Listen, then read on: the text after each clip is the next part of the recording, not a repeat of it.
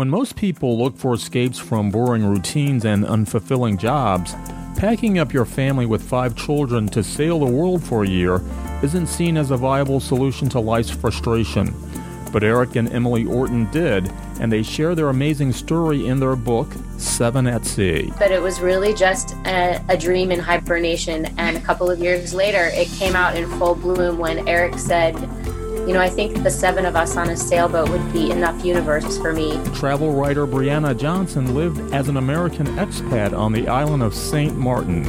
Moving beyond culture shock took some time, but her interactions with the locals offered a profound discovery. Some of the differences weren't as significant as I had thought. Just seeing how those kids accepted me and didn't really care what I looked like or what my accent sounded like. They just were interested in having somebody that cared about them. Join us as we learn how decisions to travel to St. Martin changed the lives of 2 families on World Footprints with Ian and Tanya Fitzpatrick. In the book 7 at Sea, Why a New York Family Cast Off Convention for a Life-Changing Year on a Sailboat, authors Eric and Emily Orton remind us that we have the ability to customize our lives regardless of our perceived constraints. Eric and Emily, thank you guys so much for joining us on World Footprints. Well, Tanya and Ian, we're so happy to be with you today. Yeah, thanks for having us. It's our pleasure. Now, you two share quite the adventure in your book, 7 at Sea, Why a New York City Family Cast Off Convention for a Life-Changing Year on a Sailboat. And Eric, before we dive into the why, I want to begin with a bit of the backstory. So it's my understanding you sat in your cubicle in Manhattan overlooking the Hudson River, and every night you'd see sailboats kind of passing you by, and those nightly images planted a seed in you to sail the world. But you had some considerations. You're married with 5 children. Your wife Emily doesn't like deep water. You had no sailing experiences, and you had schooling and financial concerns. And I know most people, whether single or married with family, would only dream about living on the water, but you guys did it. So why did you take that type of risk? First of all, you've painted that picture beautifully, so thank you. Why did we take that risk? I think if you back up even further, the reason I ended up in that cubicle was because I had taken a risk on a business. I was producing theater in New York, and it was a big bust. And when that show failed, it was really embarrassing to me. And so I just sort of took this temp job down in the financial district to keep paying the bills. And I was at a real crossroads in my life and was just trying to figure out where I wanted to go next. And for me, sailing was one of those things that was just so completely different from anything else that I've been doing in my life. And after trying to do something big like producing shows in New York that involve a lot of people and a lot of complexity, for me, ironically, sailing seemed simple and within my control, something that I could just do. And so I think that was part of it. Plus, it just seemed timeless and beautiful, and I wanted to kind of get out of the hole that I felt like I was in, and sailing seemed like some kind of escape, and yet something that I could do on my own. So I thought. Mm-hmm. So how did you overcome the fact that you had no sailing experience? Well, I was working at this job, and I was blind to the fact that where all these sailboats were coming from, because they were all identical. And I realized that immediately downstairs from where I'm working, on the opposite side of the building where I entered, was a sailing school. And once I realized that there was this sailing school, I kind of was like, well, I don't know anybody who sails. I've never sailed. I've never really been on a sailboat. But I was telling Emily I was interested, and she said, you should just check it out. And I was like, no, sailing's for other people. You have to be rich or connected or grow up with it. And she encouraged me. And so I kind of stepped into a world that I was very uncomfortable in. And I walked into the sailing school and I said, I've never done this. How does this work? And they were very welcoming and friendly and didn't make me feel like an idiot. And one thing led to another, and we were kind of off to the races. Just that icebreaker, I think, was a big pivotal turning point for us because it was about going into a place where I didn't feel like I belonged. Emily, all of you guys participated in the sailing school. Is that correct? Yeah, so that is not how I thought things were going to go down when I encouraged him to check out the sailing school. He said it was something that he felt like he could do on his own, sort of have control over, maybe regain that sense of confidence and control after that business failure. But because he worked nights, they didn't have any normal hour classes he could take. He needed something in the middle of the day, in the middle of the week. And I was still pretty excited that maybe he could find a coworker who also worked nights, or maybe a friend, in the community, or somebody with different hours. And that was not to be. And he just didn't let that dissuade him. And what I want is that I want to strengthen my family relationships. Eric was supporting me in my dream of being a stay-at-home mom, and I wanted to support him in his dreams. And I didn't know that his dreams were going to be so scary to me, but it was a short-term commitment, and he was willing to take on a second job to pay for it. I could see how committed he was. So he asked if me and our two oldest daughters, who were 11 and 9 at the time, would take this class with him. And I guess this just feels like a thing that you do when someone you love needs you. And we stepped up for the short term. I reminded him I was afraid of deep water, and he reminded me that we weren't planning to get in the water. So with their new certifications, Eric and Emily decided to see how well they do with all of the children on board. The very first time we sailed as a family, we had a baby, a toddler, a 6-year-old, a 9-year-old, and an 11-year-old. And the three youngest kids had never been on a boat before, and they were scared. And you know how different it is when you're the passenger and then you suddenly become the driver. All those things were not muscle memory for us, so we were having trouble. Then we got out into the main channel on Toms River, New Jersey, and it was just like a little bit tippy. There were other boats and jet skis, and it was causing a wake. And every time we tipped just the slightest bit, it was just wails and screams. You would have thought we were in the perfect storm. I think what did make it the perfect storm for us is that the other boaters were literally pointing at us and laughing. And I know we were a hot mess, but we made it out and we made it back.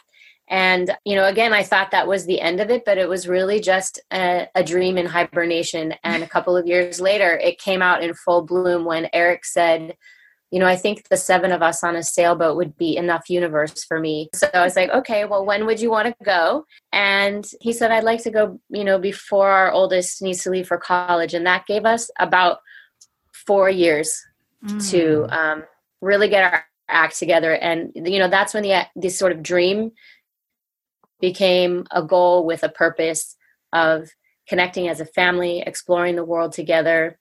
And I think Eric, he really had a good line for me. He's like, if we live on a sailboat, you never have to leave home. Hey, Eric, just hearing all of this from Emily has put me under a great deal of stress. And I can only imagine living in New York, 5 kids. And on top of that, you've got all of the normal family considerations to deal with. And now you lop on this sailing experience. How did you guys manage all of that? How did the kids react to it? I think the secret was that nothing really happened quickly. As Emily said, this happened over a period of years. And, when people hear that we went and sailed for a year, it feels a little bit dramatic, like we just sort of chucked everything and threw caution to the wind and went off sailing. When in fact, it was very gradual. Our kids grew up. Emily and I didn't grow up sailing, but our kids did, because we found a little sailing school out on Long Island that we got a membership for like $150 a month. And we could sail these little 20-foot boats as much as we wanted. And so we'd go out during the day with our kids. And it was nice because we were away from computers and cell phone service, and we would just be out as a family. And we taught our kids how to sail by going out, once a week for several seasons. And they would see us going. We flew to the Caribbean for a week. Emily and I, we took a class on bigger boats and in deeper water. And as we were getting serious about this, we decided to actually charter a boat down in Florida over the holidays. I nickel and dime this boat company to give us 2 nights. And we're like, if we're going to go sailing with our kids for a year, we should at least try this out over 1 night. And so we went for 2. And so we drove down to Florida and spent 3 days on a boat, and the kids loved it. Well, I cooked a lot of bacon on that trip. I was sort of hoping they would like it. Bacon and brownies drive them. So what is the route you actually sailed, and how often did you dock? I'd like to add to what Eric was saying, that we built consensus slowly, and because this dream spread to all the kids, they were afraid of leaving friends. They were a little nervous, but they put a lot of trust in us. And, not everybody was excited all the time as we boarded the airplane to meet our boat in St. Martin, which is where we start our journey, to answer this question. Mm-hmm. As we entered that airplane, our 8-year-old son said to me, "All right, let's get this over with so we can go home." I was like, okay. Bless. It wasn't always, yay, let's go sailing as a family.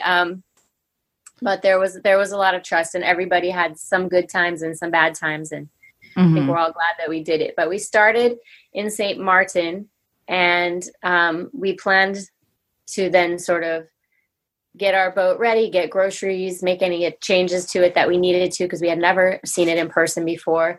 And then our end goal we knew was going to be, we thought would be back in the U.S., but our first leg of the journey was just get the boat outfitted, get used to it, and then move on to the British Virgin Islands and sort of take it from there, see how the time was flowing. But we ran into some snags right off the bat, and we experienced 2 dilemmas. The first I'll call destination fever, because we were so eager to get from point A to point B that it was really difficult for us to appreciate where we were. And that was caused by the second one, dreamer's remorse, when we arrived at the boat and learned that it was going to be a lot more complicated than we originally thought, especially because one of the engines was not working the way that we had hoped. Ultimately, we did end up sailing through the Virgin Islands, the Bahamas, over Florida, and up the East Coast. And people always wonder, how did people think that we were underway the whole time? Which is not true.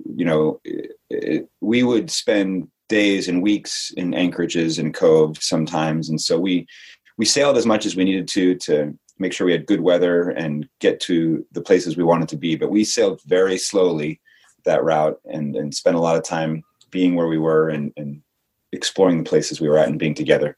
What are some of the things that you learned about yourselves that surprised you? And we'll start with you, Eric.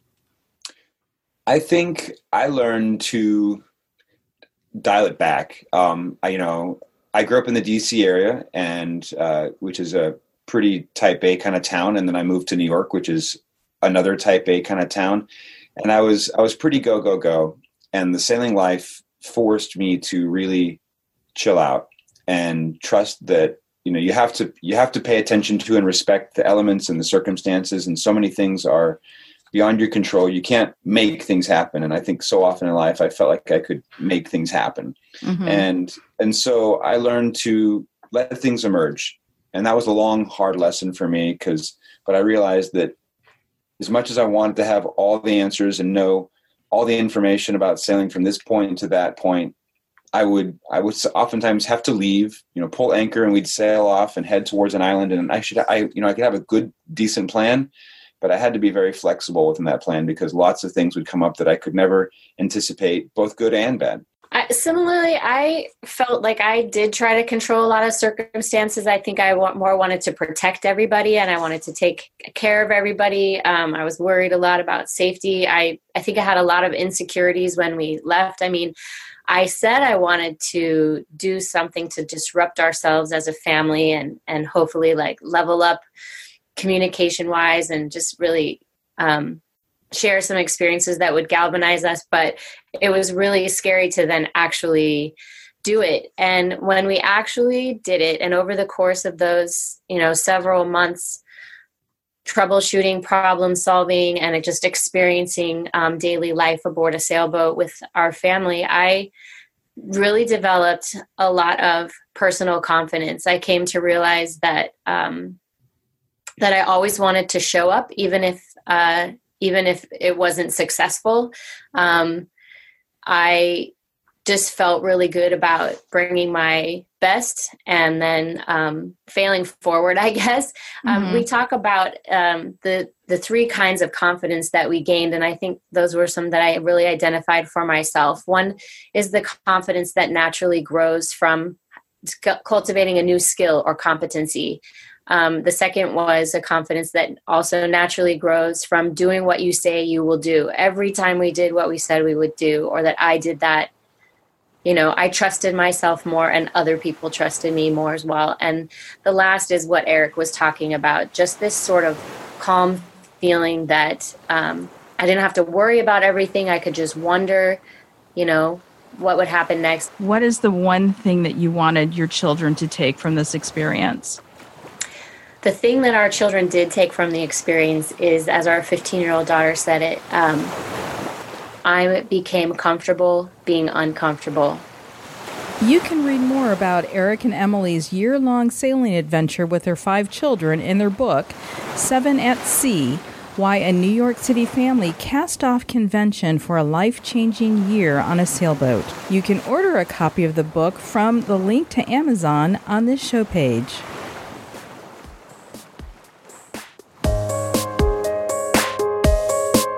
You're listening to the award-winning World Footprints podcast with Ian and Tanya Fitzpatrick. World Footprints connects you to the world one story at a time. We invite you to travel deeper by visiting our website, worldfootprints.com, and make sure you sign up for our newsletter and receive a special gift.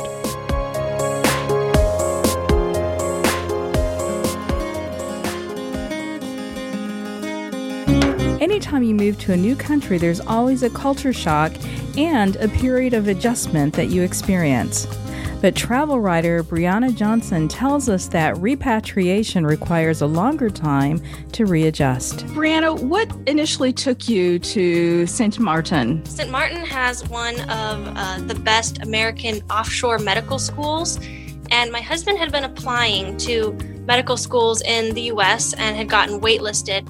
Decided he didn't want to try to wait another year to get into med school, so he went ahead and accepted an offer to go to American University of the Caribbean in St. Martin. We were talking earlier about St. Martin and St. Martin. Can you explain what the difference is between the two pronunciations? St. Martin as a whole refers to island in the Caribbean that's 37 square miles, but with the French spelling Saint Martin with a hyphen in the middle, that refers to the top half, which is part of France. And then Sint Maarten with the Dutch spelling refers to the bottom half, which is a former Dutch colony. And you actually were in the Dutch side of the island in Sint Maarten. Yes, we were very close to the French border, but we were on the Dutch side. So what were your initial thoughts about the island, the expectations, and how were those shaped when you first arrived? Well, to be honest, I tried not to have expectations because I knew that was something that would potentially lead to disappointment or frustration once I got there. But I think it's impossible not to have any.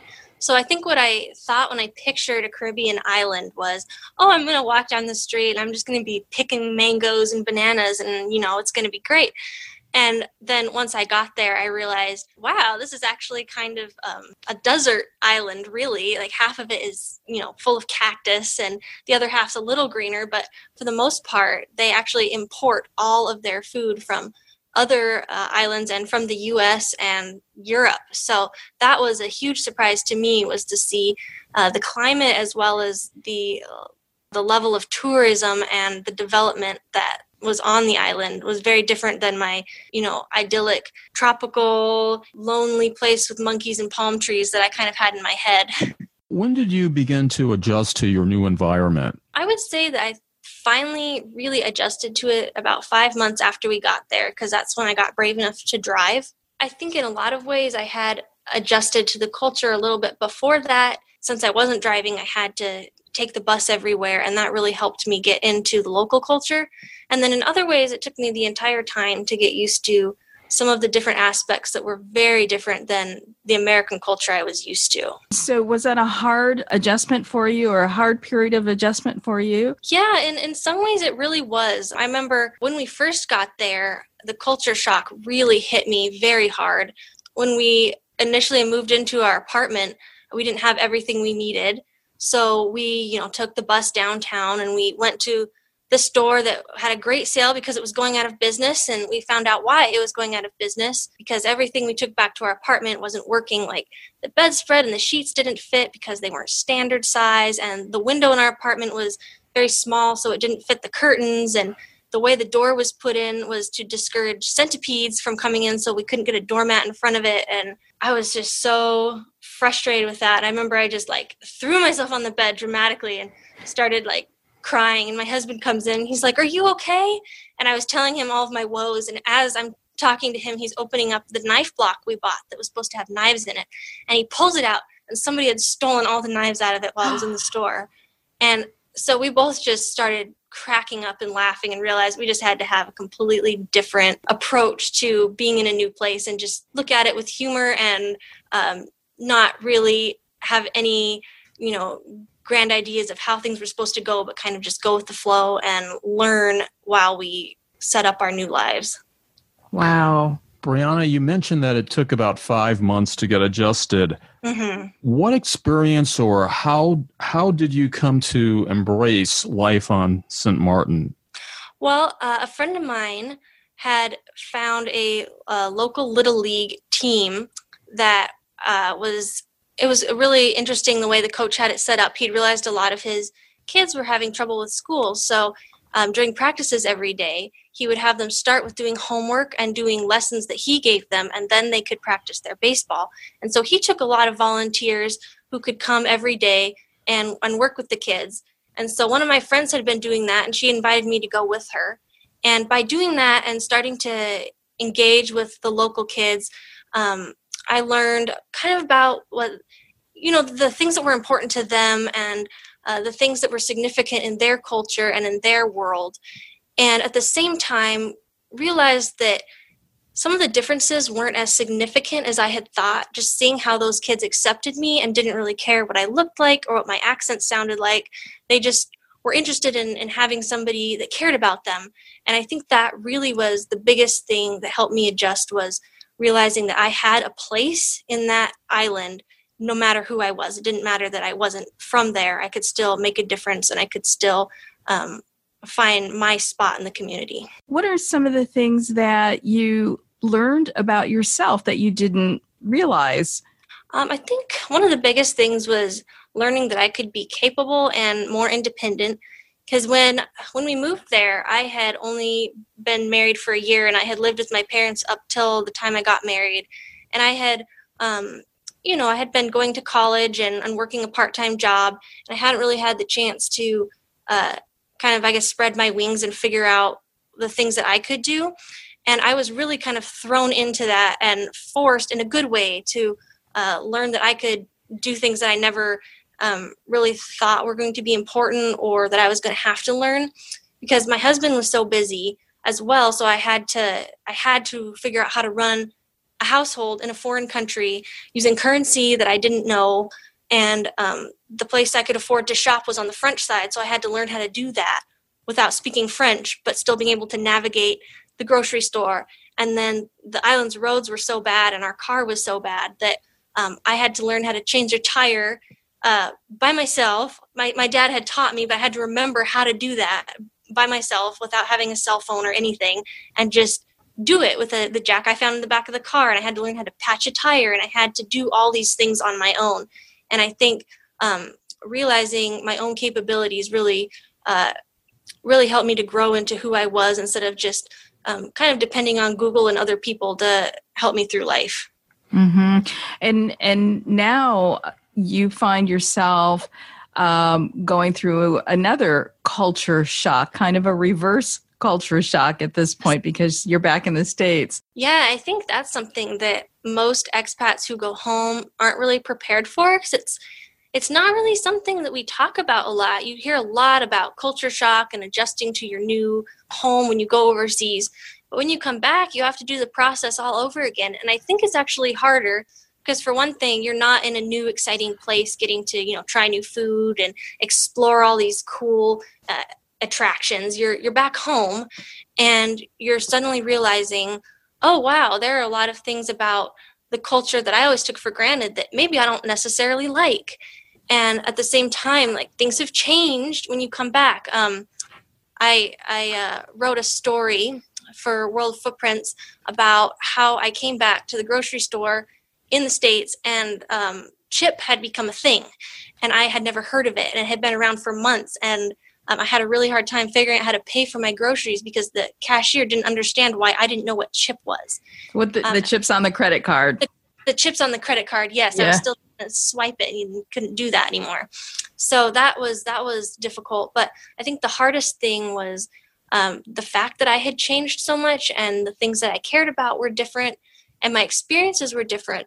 So when I came back to, my old community, I had missed 2 years of everybody's lives. And so I didn't really know how to relate to them as much anymore. And they didn't know how to relate to me as much anymore. And I think I needed to give myself a break and I needed to give them a break and realize we needed to get to know each other again a little bit better. And I didn't realize that when I came back that was going to be an issue. So that was really hard for me. Is there anything that you miss about St. Martin? Yes, for sure. I miss that place every day. I would love to go back. If I could, I would definitely move back there. But I think the thing that I miss the most isn't really the beaches, even though they're amazing. But it's the people. And I really miss getting to just drive down the road and visit friends that live there or go see the kids that I was helping out on the Little League team. I miss them a lot. And it's just weird to get on Facebook and see pictures of the things that they do and not get to be a part of it. So I think that's what I miss the most. But I think anywhere you go, when you leave another place, you're always going to miss the people. You can read all of the wonderful articles Brianna has written for World Footprints by visiting her author profile page at worldfootprints.com. And you can read about some of her other adventures on her website, thirdculturewife.com.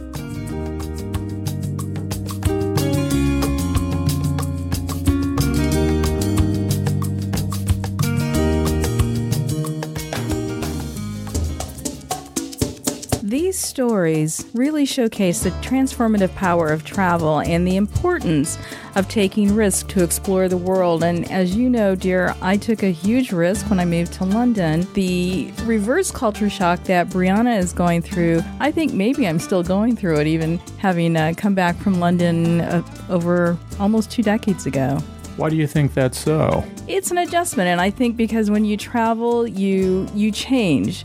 You refine the person that you are, and in some ways, you're perceived when you come back as a new person, and the people that you've known growing up with may not connect with you. Obviously, my worldview changed, and I came back to a circle of people whose world viewpoint did not mirror the new world viewpoint that I had. Anytime we travel, particularly to a foreign country, and we come back home, we look at our home country a little differently, and I think that's always part of the growth that takes place in that transformation, and sometimes that makes one feel a little sad, perhaps, or even perhaps frustrated with their country, home country, or disconnected, but I think that's a natural experience, but that's how we grow. Yes. So before we go, we'd like to leave you with these words from Helen Keller. Life is either a daring adventure or nothing at all. Thank you for traveling with us today. We're Tanya and Ian Fitzpatrick, and we look forward to connecting you to the world, one story at a time, on World Footprints. This World Footprints podcast with Ian and Tanya Fitzpatrick is a production of World Footprints LLC, Silver Spring, Maryland. The multi-award-winning podcast is available on worldfootprints.com and on audio platforms worldwide, including iHeartRadio, Public Radio Exchange, iTunes, and Stitcher. Connect with the world one story at a time with World Footprints. Visit worldfootprints.com to enjoy more podcasts and explore hundreds of articles from international travel writers. and be sure to subscribe to the newsletter. World Footprints is a trademark of World Footprints LLC, which retains all rights to the World Footprints portfolio, including worldfootprints.com and this podcast.